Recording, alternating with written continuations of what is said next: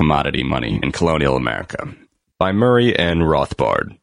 This audio Mises Daily is excerpted from A History of Money and Banking in the United States. As an outpost of Great Britain, colonial America, of course, used British pounds, pence, and shillings as its money.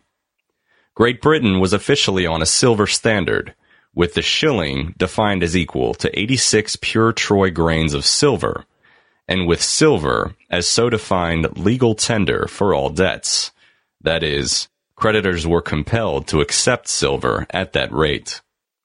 However, Britain also coined gold and maintained a bimetallic standard by fixing the gold guinea, weighing 129.4 grains of gold, as equal in value to a certain weight of silver.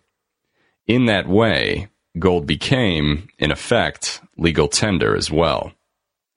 Unfortunately, by establishing bimetallism, Britain became perpetually subject to the evil known as Gresham's Law, which states that when government compulsorily overvalues one money and undervalues another, the undervalued money will leave the country or disappear into hoards, while the overvalued money will flood into circulation.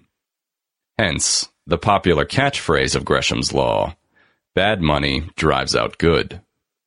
But the important point to note is that the triumph of, quote, bad money is the result, not of perverse free market competition, but of government, using the compulsory legal tender power to privilege one money above another. In 17th and 18th century Britain, the government maintained a mint ratio between gold and silver that consistently overvalued gold and undervalued silver in relation to world market prices, with the resultant disappearance and outflow of full-bodied silver coins and an influx of gold, and the maintenance and circulation of only eroded and, quote, lightweight silver coins. Attempts to rectify the fixed bimetallic ratios were always too little and too late. In the sparsely settled American colonies, money, as it always does, arose in the market as a useful and scarce commodity and began to serve as a general medium of exchange. Thus, beaver fur and wampum were used as money in the North for exchanges with the Indians, and fish and corn also served as money.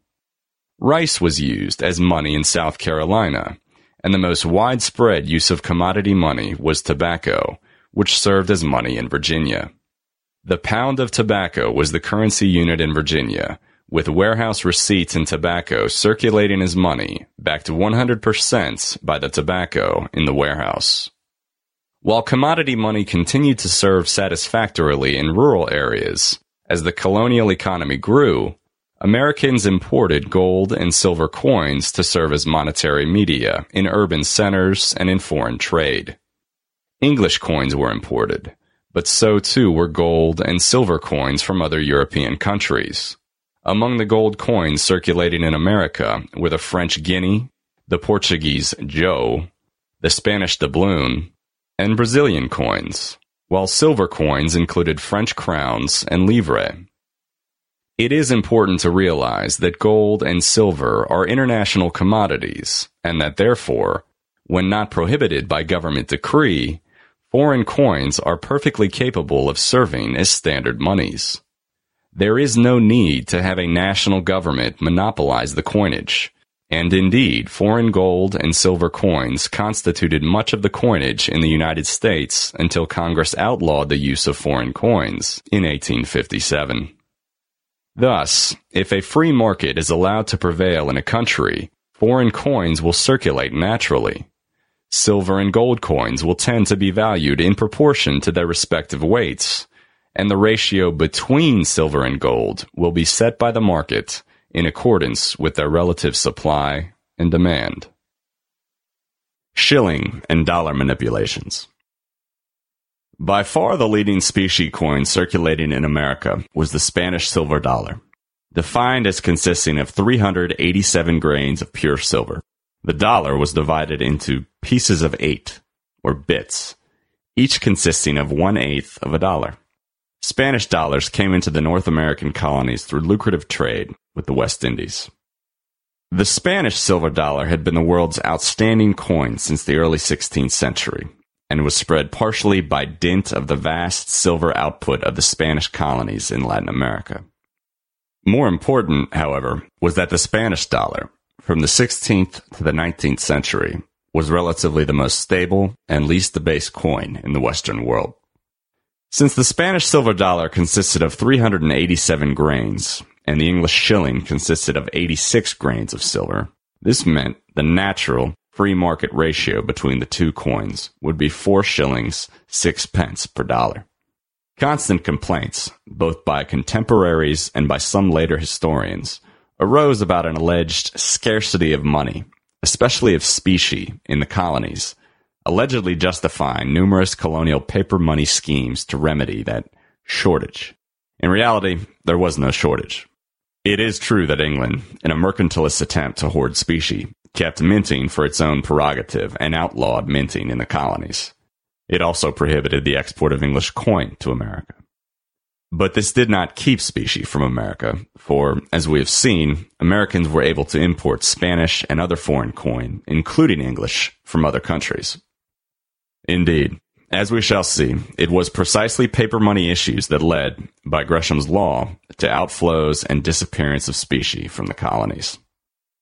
In their own mercantilism, the colonial governments early tried to hoard their own specie by debasing their shilling standards in terms of Spanish dollars.